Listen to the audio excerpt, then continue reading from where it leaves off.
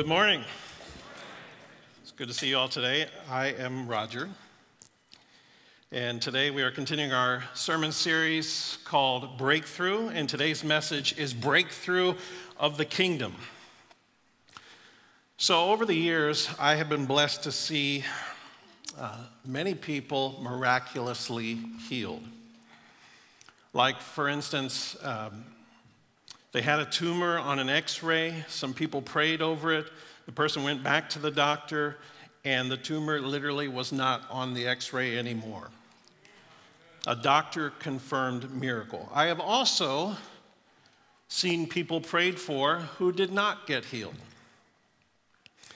I was one of about 10 pastors, and we all went and we visited someone in the hospital who was dying.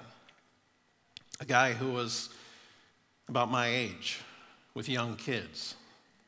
And we all circled around him in his hospital room and just prayed our guts out. And that man went to be with the Lord. We live in a world where there are really cool God stories, sometimes miraculous answers to prayer. But we also live in a world where there is pain, where there is death, even evil. A world where we see people being abused, trafficked, tortured, killed. There are cool stories about people who finally got sober and now they have decades of sobriety. And there are others who die from their addictions. I personally have friends and family members who have decades of sobriety. And I personally have seen people who are close to me die from their addictions. So why is it that we live in a world where we see both the evidence of God's power and we see people suffering and dying? Why is it that sometimes it seems like God answers our prayers and other times he doesn't? The answer lies in an understanding of the kingdom of God. And that's what we'll be focusing on this morning. So the kingdom of God was central to Jesus' mission here on the earth. In Mark 1:15, Jesus announced, "The time promised by God has come at last. The kingdom of God is near. Repent of your sins and believe the good news." Luke 17:21, "For the kingdom of God is already among you." And then Luke 4:43, "I must preach the good news of the kingdom of God in other towns too, because that is why I've been sent." So God made everything. He's the ruler of everything. He is the sovereign king of everything that he created. But then Satan and a third of the angels in heaven rebelled, and there was a battle, and those angels were cast down to the earth. Now here's an interesting question. How many do you think that would be? The book of Hebrews talks about a number of angels that is too great to count. Some translations use the word innumerable. Others use the word myriads. The NIV says thousands upon thousands to describe the number of angels that there are. In Revelation 5:11, we read that they are numbering thousands upon thousands, 10,000 times 10,000. Well, I can do the math. 10,000 times 10,000 is 100 million. Now imagine that a third of those are now fallen angels, demons, living here amongst us. That's a lot of demons. So in this world has become this present evil age in which we live. In Galatians 1:4, it says, "Jesus gave his life for our sins, just as God our Father planned, in order to rescue us from this evil world in which we live." Now, God promised in the Old Testament that he would put an end to this present evil age by sending Messiah to defeat wickedness in all of its forms, save his people, and bring salvation to the earth. For the ancient Jews, though, this idea of the kingdom of God was primarily a physical reality. The expectation was that one day Messiah would come and he would reign on the earth. On that day, God's people would be delivered from their oppressors and brought home from their long years in exile. The world would be set to rights, brought under God's shalom, his peace, again as it had been in the beginning. God's anointed, appointed king would rule the people of the world with mercy, justice, and love. That was the day they hoped for. That was the day they prayed for. That was the day that they persevered for. And they're going to put a diagram up on the screen, and it's also in your sermon notes in your bulletin, of the Jewish expectation of the coming of Messiah. The Jews expected Messiah to come all at once and usher in a new age. So the word on there, parousia, on the diagram is a Greek word, and it means presence or arrival. However, instead of destroying a geographical sovereignty, namely the kingdom of Rome, or making changes in the external political order, Jesus came to do something else entirely. He made changes in the spiritual order of the lives of people. Jesus made it clear that his struggle that he was engaged in was a battle between the kingdom of God and the kingdom of darkness. He came to invade this present evil age with the age to come, attacking the enemy's rule over people's lives. Jesus' words, Jesus' works demonstrated the presence of the kingdom, his presence here on the earth. So there's a second diagram that will come up there. And this is a more accurate picture of what Jesus did.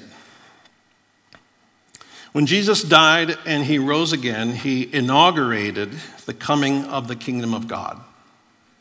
The kingdom is here, but it is not yet fully here. It was inaugurated, but it has yet to be consummated.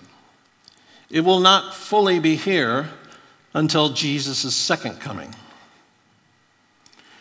When Jesus came, the power of the future age broke through from the future into the present. And 1 John 3:8 says, "The Son of God came to destroy the works of the devil." We see evidence of the inbreaking of the kingdom of God whenever we see salvations, answered prayers, marriages restored, people who have fallen away returning to Jesus, deliverance from demonic strongholds, the tearing down of demonic powers, corrupt powers, unjust systems. We see evidence of the inbreaking of the kingdom of God whenever we see people move from self-sufficiency to Holy Spirit sufficiency, dependency on the Holy Spirit. We see evidence of the inbreaking of the kingdom of God when we see forgiveness, when we see humility, when we find that it is easier to be a servant than to be the center of attention, when we find we don't need to always get our own way, we don't need to justify ourselves or defend ourselves. All of these are evidence of the inbreaking of the kingdom of God.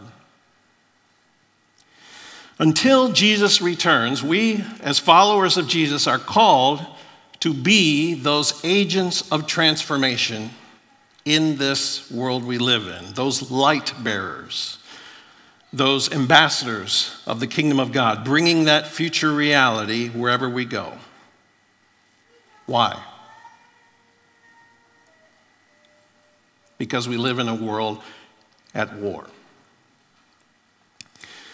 Remember those demons I was telling you about? How many of them are out there?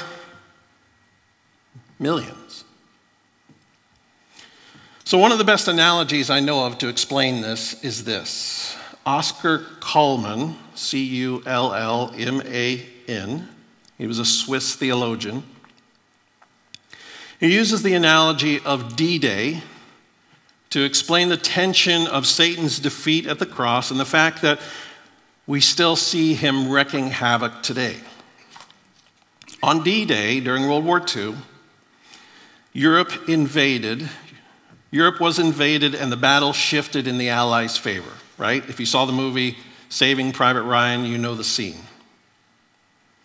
So in a sense, when the Allied forces took that beachhead in Normandy, historians say that the war was essentially won. It was only a matter of time before Hitler and his forces would be defeated. However, there was 11 months of warfare and bloodshed to come. Historians say that more lives were lost between D-Day and VE Day, Victory in Europe Day, than at any other time during the war. So like that, Christ coming to earth and his death on the cross represent D-Day.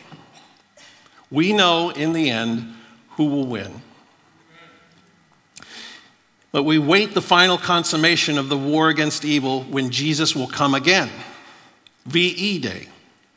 Until then, we live in between the times, in an age when Satan knows who will win in the end, but he is doing everything he can to take out you, your family members, and even the very memory that you existed. Steal, kill, destroy, right? In other words, there is a spiritual warfare that is to be fought by the followers of Jesus, an ongoing battle against the powers of hell. So, in case you haven't gotten it yet, Satan and his demons are real. They are evil. And the Bible says that they control the world. 1 John 5:19 says, "We know that we are children of God and that the whole world is under the control of the evil one." They have supernatural power. They can have turf, assigned areas. Read Daniel 10. So I want to talk about the battle fronts of the enemy and what he does on each front. There are 6 battle fronts. They're in your notes. Moral, physical, intellectual, social, economic, and spiritual. I'm going to tell you what the devil does on each battlefront and what we need to do to fight it. Okay? So morally, it's simple. Satan entices people to sin. Okay? Physically, he inflicts disease and death. Intellectually, he seduces people into error. Socially, he provokes hatred and chaos. Economically, he produces injustice and oppression. And spiritually, he blinds the minds of unbelievers to the truth of the gospel of Jesus Christ. Now, I'm going to talk about what we can do to fight him on each front. But first, here's the big truth I want you to get this morning.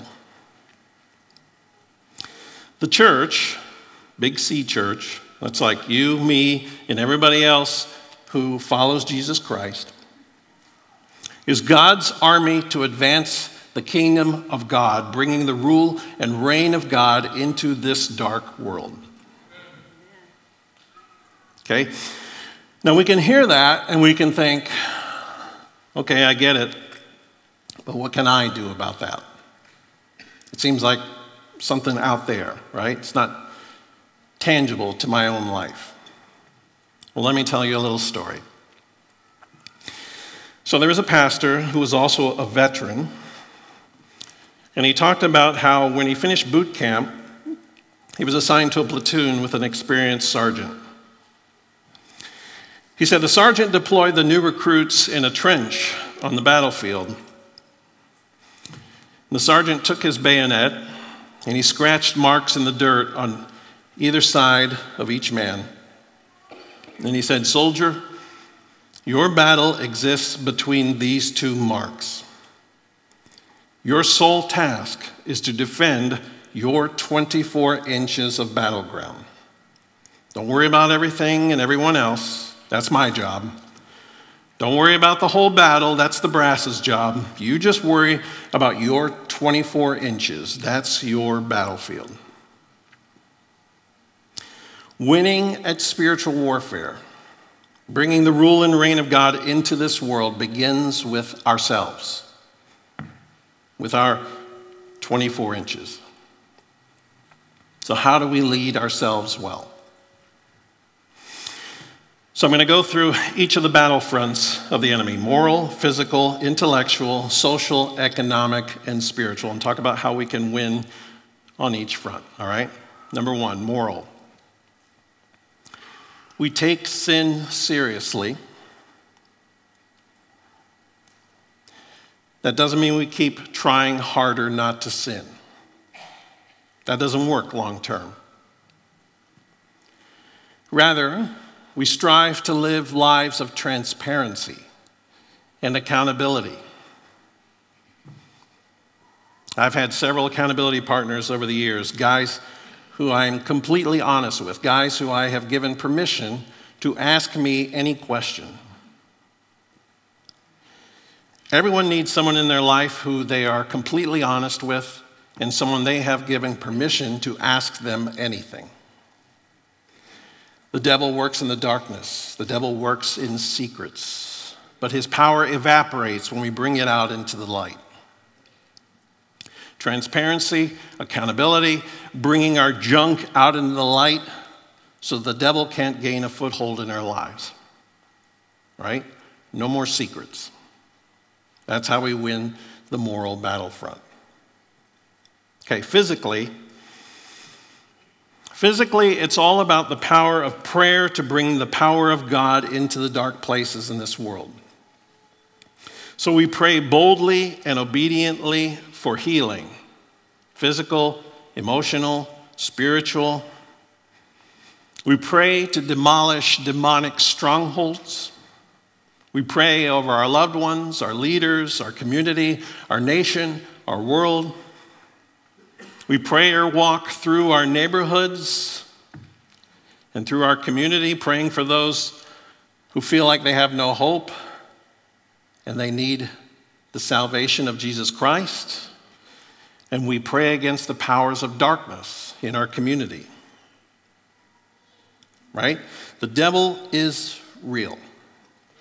I remember back in my last church, I think it was like a Wednesday or Thursday morning. You know, we're all doing like office work and stuff. And we get a call from at the church from a lady. She said, "There's a dark presence in my house and the furniture is moving." And so I'm like, okay, I'm not going to do this alone. So I go grab like 3 other pastors. I grab some anointing oil. And we rode there in one of the pastor's cars. So I remember it was a black Chevy Impala. So I'm like, 4 of us in that car. I'm like, man, I feel like we're Men in Black or something, So we get there, and I didn't see any furniture moving, but definitely when I walked in, I definitely sensed a dark presence in there. It kind of gave you chills. And just looking through the home, I mean, it was in squalor. So we went through all the rooms. We prayed prayers of blessing, anointing things. I'm quoting scripture all throughout the house. Afterward, we interviewed the lady, and come to find out there were all kinds of nasty things going on in that house, right? Drugs, prostitution, abuse, interest in the occult. One of the things I realized is that the demonic is attracted to sin like flies are to excrement. Okay, so even if you clean the house, they'll come back with their reinforcements if you don't get rid of the stuff that attracts them. Remember when I said the devil works in the darkness? He works in secrets, but his power evaporates when you bring things into the light. That is why living a life of transparency and accountability is important. Otherwise, the devil will use that hidden sin against us. I had a mentor who mentored me in prayer. once tell me this. He said, Roger, it's important to not have a hidden sin life. He said, especially when you're going against the demonic. He said he told me that he and his prayer team were praying for a woman to be delivered from the demonic, and the demon in the woman said to him this. She said, who are you to pray for me? You who, and then she proceeded to list all of his sins. So this stuff's real, right? We are God's army, advancing the kingdom of God, bringing the rule and reign of God into this dark world. So that's the physical battlefront, praying with boldness to bring light into the darkness. Intellectually, it's the next front. Intellectually, we commit to learning and growing in the knowledge of God's word, not to have knowledge that puffs up and makes us proud of ourselves for how much we know, but so we can be armed with the word of God, both for ourselves and for others, right? So we can, with Holy Spirit sensitivity, graciously yet powerfully speak and present the truth that sets people free. So let me talk a little bit about learning God's word. I'm sure at some point I'll do a message on how I think we should do that, but here's just a general guiding principle for you. I've been in a lot of churches, and I met a lot of people who knew a lot of Scripture.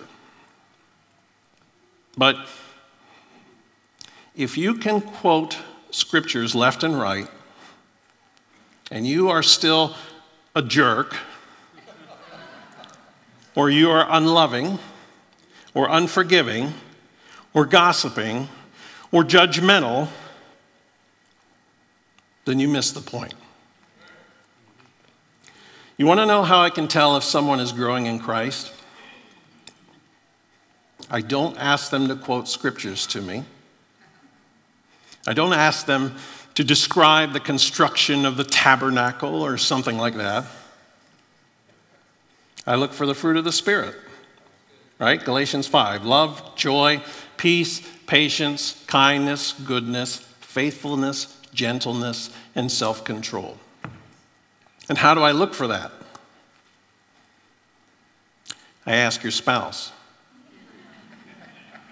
I ask your kids. These are the people who see you behind closed doors. If you are growing in Christ, they'll see it. They'll say something like, I can't believe how much more loving or patient or gentle he is. So reading God's word should not result in just information, but transformation. Better to take one verse and apply it to our lives than study a whole book of the Bible and apply nothing. Okay, so that's the intellectual battlefront, that we would study God's word in order to apply it and encourage others with it, not just so we can be prideful for how much we know. Okay? Socially, the social battlefront, we commit to extending the love and grace of Jesus Christ to others, even those who are different from us, even those who believe differently from us, even those who vote differently from us, even those we think are our enemies. Okay, I'm going to ask you a few questions. How many friends do you have that look or believe or vote differently from you? Or how many friends do you have that you're pretty sure don't follow Jesus? If you suddenly realize, wow, I'm spending all of my time with churched people, and then you intentionally go out and start building relationships and showing love to people who are far away from Jesus, then God will bless you and you will start seeing some really cool God stories in your life. That is the social battlefront. Showing the love and grace of our Lord Jesus Christ to people, particularly those who are different from us and those who are far away from the Lord. Economically, that's the next battlefront. We defend the poor, the downcast, the unjustly treated, anyone who is marginalized, working to bring heaven's justice as God's ambassadors here on the earth. Is there something in this world that you just can't stand? Like, you have to do something about it, right? It's like the old Popeye cartoon, right? Some of you will get this. Some of you have no clue who Popeye is, right? But, right before he popped open the spinach, he would say, "That's all I can stands, and I can't stands no more," right? I didn't get the voice right, but you get it. Is there something you just can't stand in the world, some injustice that you need to do something about? Perhaps the Lord is leading you to join a ministry or maybe even start a ministry. So, story about that. I moved here from Kansas City, Missouri, and several years ago I discovered that Kansas City, I think because of its central location in the United States, and literally if you look at it like on an atlas, like all these interstates just kind of coming out of Kansas City, right? Because of that, Kansas City was like number 3 or number 4 in the nation for human trafficking. And at the time, we didn't have any ministry in the church to even educate our parents on how to protect their children from being groomed and abducted by a predator, never mind actually working to help bring women out of that lifestyle. So I issued a call in a sermon I gave. I said, if you're interested in being a part of such a ministry, let me know. And I had about 40 people indicate that they were interested, and out of that 40 people formed a leadership team of 3 women. It's interesting, it's mostly women who are passionate about this. But formed a leadership team of 3 women. Since then, 2 of those 3 leaders have left, but the one remaining surprised me really with how much leadership she had. She has grown that ministry tremendously, and it is educating families, and it is partnering with local ministries to make an impact on the systematic injustice in the world that is human trafficking. I mean, it's a horrible, horrible thing, right? Evil. Okay? Bringing light and hope where there is darkness and despair. Is there some injustice in this world you just can't stand that you have to do something about? So that is the economic battlefront, recognizing injustice and doing something about it. Okay? Spiritually, it's the last battlefront. We work to be the hands and feet of Jesus as we show Christ's love in practical ways in our community through our service and our love. So one of the things that the data is clear on, if reaching young adults, particularly millennials, Generation Z, if that's a priority for Life Church, then we had better do some practical things to meet the needs of the community. It is sort of the postmodern mindset that our actions speak much louder than our words, right? They're asking, what are you actually doing to make a difference in this world? Okay? And I think one of the ways that we can get started on this is this idea of servant evangelism. Okay? It's finding ways to serve and love on people in the community in practical ways with no strings attached.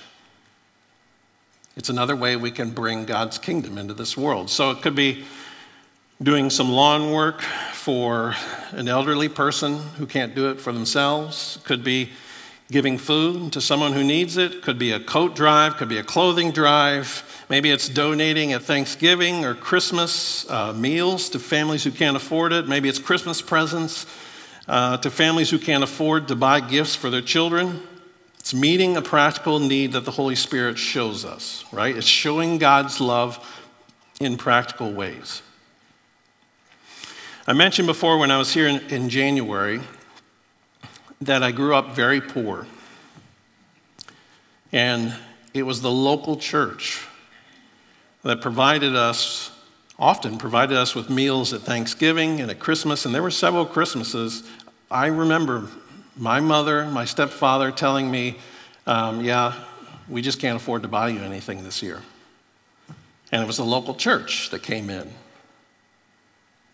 Right? So those ministries have a place in my heart because I was that kid. It is us as a church working to be the hands and feet of Jesus as we show Christ's love in practical ways through our service and our love. So those are the 6 battlefronts.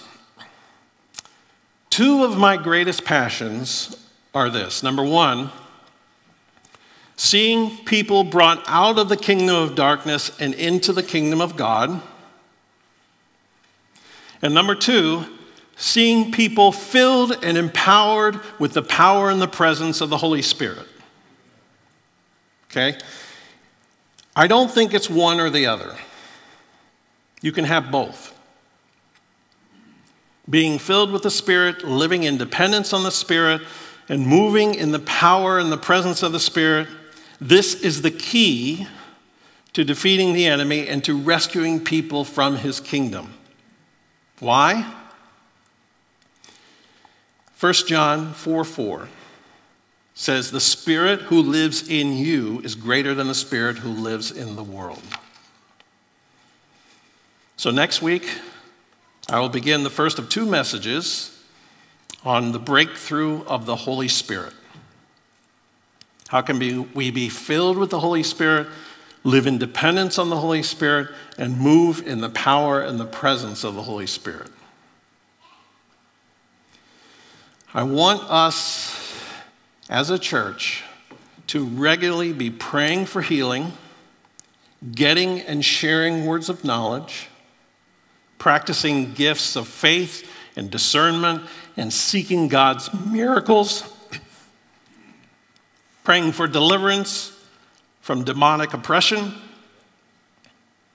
Jesus said in John 14:12, whoever believes in me will do the works I have been doing, and they will do even greater things than these because I'm going to be with the Father. You guys wanted more Holy Spirit. So many of you said that in the questions you sent me when I interviewed. And guess what? I too was praying to be a part of a church that wanted more of the Holy Spirit. So let us pray for a breakthrough of the Holy Spirit. Okay? Yes. So I invite you back next week for the first of 2 talks on breakthrough of the Holy Spirit. Let's pray. Lord, you are so good. Many of us thought Christianity was just about being nice and going to church and reading our Bibles and praying and not doing bad things. But God, you open our eyes to see you have so much more for us. And through the power of the Holy Spirit, we could actually bring your power in your presence, in your truth, in your light into the dark places in this world where there is evil and despair and hopelessness. That we could bring freedom and healing where there are addictions and sickness and broken relationships. We pray, come, Holy Spirit. Come into our lives, come into your church, come into this community. May your kingdom come on earth as it is in heaven. We pray in Jesus' name. Amen. All right, we're going to continue to worship through singing, through prayer. Prayer teams, if you want to come forward and just kind of line up here, you can do that now. I want to encourage you. This needs to be a praying church, right? I think most of you have no problem with prayer, but I think it takes vulnerability to come forward and ask for prayer. So that's where I feel the Holy Spirit pointing out, come forward for prayer, right? You might have to ask the person next to you, hey, let me out of the row. You might need prayer for healing, for your finances, for your relationship, for your job, for your family, for your walk with the Lord. Maybe you would like prayer for more of the Holy Spirit in your life. We all need more of Him in our lives. So come forward now, anytime during this song, and get prayer. And if everybody's praying for someone and you still want prayer, just hold off. Someone will come up and pray for you. All right, let's continue to worship.